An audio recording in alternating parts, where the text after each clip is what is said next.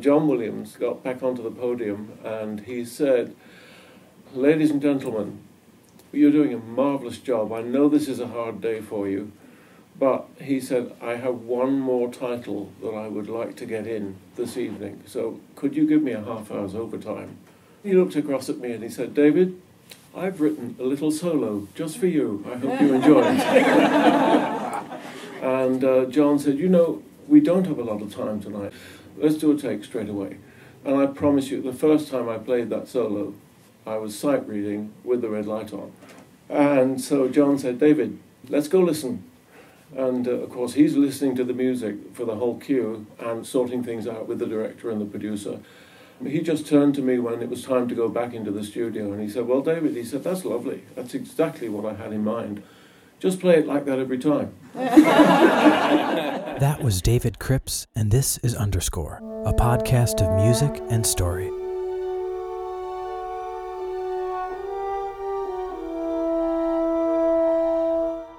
Interlude, Soundtrack Suite, Princess Leia's Theme, a musical tribute to Carrie Fisher's Leia Organa, written and recorded for the Star Wars original motion picture soundtrack. In 2009, there was an international orchestral concert tour of the music to the Star Wars saga. Star Wars, A Musical Journey. Showcased were arguably the greatest hits of the series, the Imperial March, Yoda's theme, Duel of the Fates, and nearly all of them aren't cues from the underscore, but selections composed specifically for soundtrack or concert. We regard most of these as the definitive arrangements of the themes they showcase, and they make up a significant part of Williams' body of work. Freed from tightly supporting the on-screen action, these selections from suites have their own complete musical form and structure, with beginnings, developments, and endings. They are also almost always fully unique arrangements, not simply reusing orchestrations from cues in the film. Many of the suites include additional thematic or melodic material found nowhere else in the underscore. For fans of this great music, we tend to highly anticipate these separately composed movements when any new Star Wars soundtrack is on the horizon. In fact, suite selections from The Force Awakens, The Last Jedi, and Solo now regularly make appearances at Williams' recent concerts. But this great tradition began with what we're discussing today, this lone and beautiful piece for Princess Leia. Titled The Princess Theme in Williams' conductor's score, this movement has proven to be one of the most timeless in all of film music. Williams' concert arrangement of Leia's theme opens unexpectedly with a twisted chromatic flute solo played molto rubato, a free sense of tempo. After a brief imitation of that descending chromatic line in the oboe, the piece opens up to reveal its first utterance of this melody, played beautifully on the soundtrack by David Cripps, principal horn for the London Symphony. This lovely setting of Leia's theme, almost like the binary sunset cue, is a true melodic feature, with only sparse accompanimental support from the violins, oscillating between chord tones in a specific eighth note pattern, highly characteristic of John Williams. The rubato feel from the introduction continues throughout the entire melodic phrase, with the eighth note string subdivisions exaggerating the give and take of the conductor and soloist.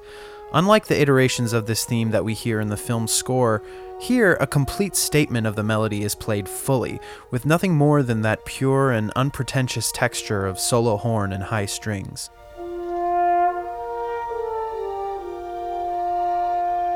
The lightness of this presentation is perfect for a concert work because it allows the piece to develop and to expand the orchestral texture gradually with each instance of the melody. A contrasting and repetitious B theme is played in the woodwinds, with the double reeds emphasizing these dissonances that resolve in contrary motion. A series of similar Star Warsian cadences, resolving by half step from above, surreptitiously lead us through several unrelated key regions.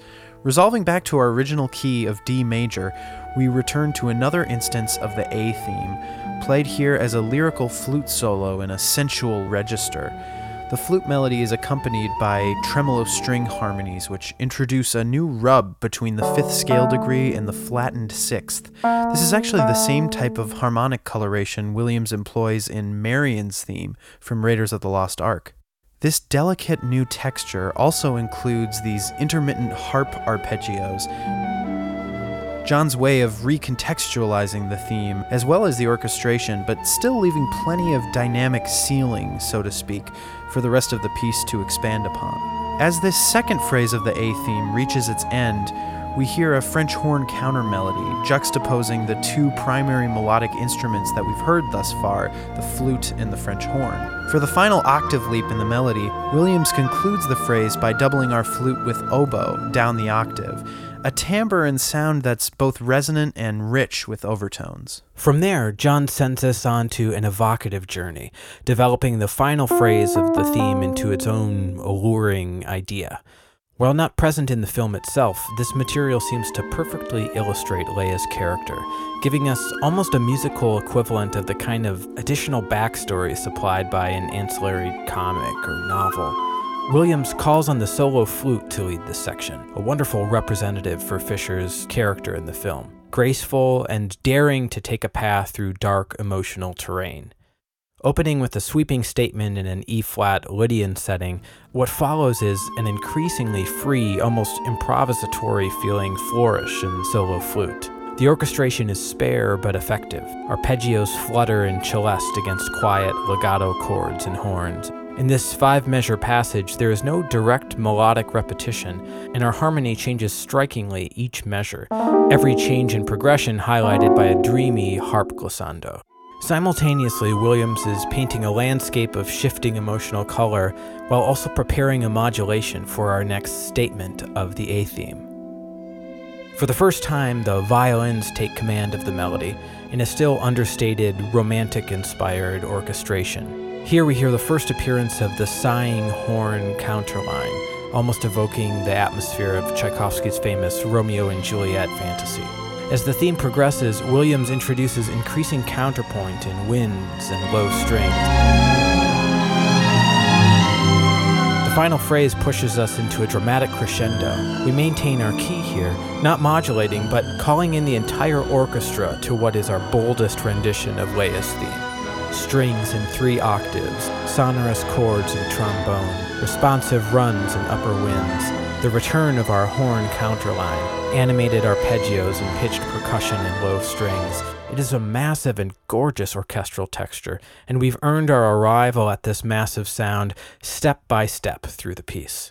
At this point, John doesn't conclude the theme as we've thus heard it, but he develops the phrase into an ever-climbing, ever-yearning passage that culminates in the apex of the piece.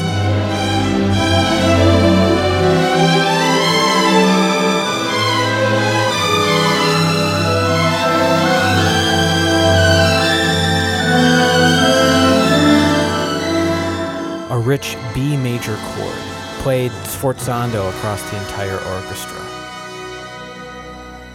In the aftermath of this explosion, we hear 2 musical representations of the princess.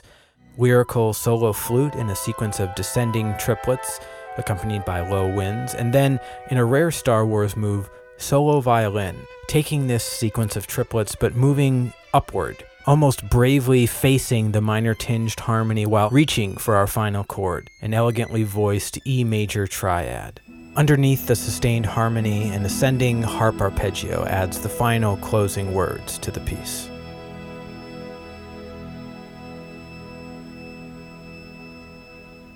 At the Star Wars Celebration in 2017, as a surprise guest, John conducted Princess Leia's theme live as a memorial to the recently passed Carrie Fisher. And as we've mentioned previously, it will be forever impossible to separate this music from our memories of Fisher herself.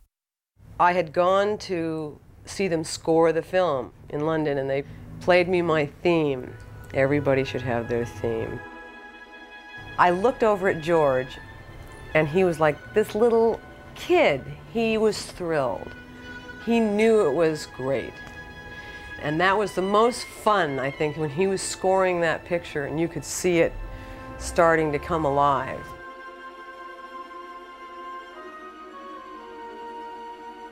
We will be back next week on our regular broadcast day to conclude our Q by Q spotting session of Star Wars. Thanks for listening, and May the Force be with you.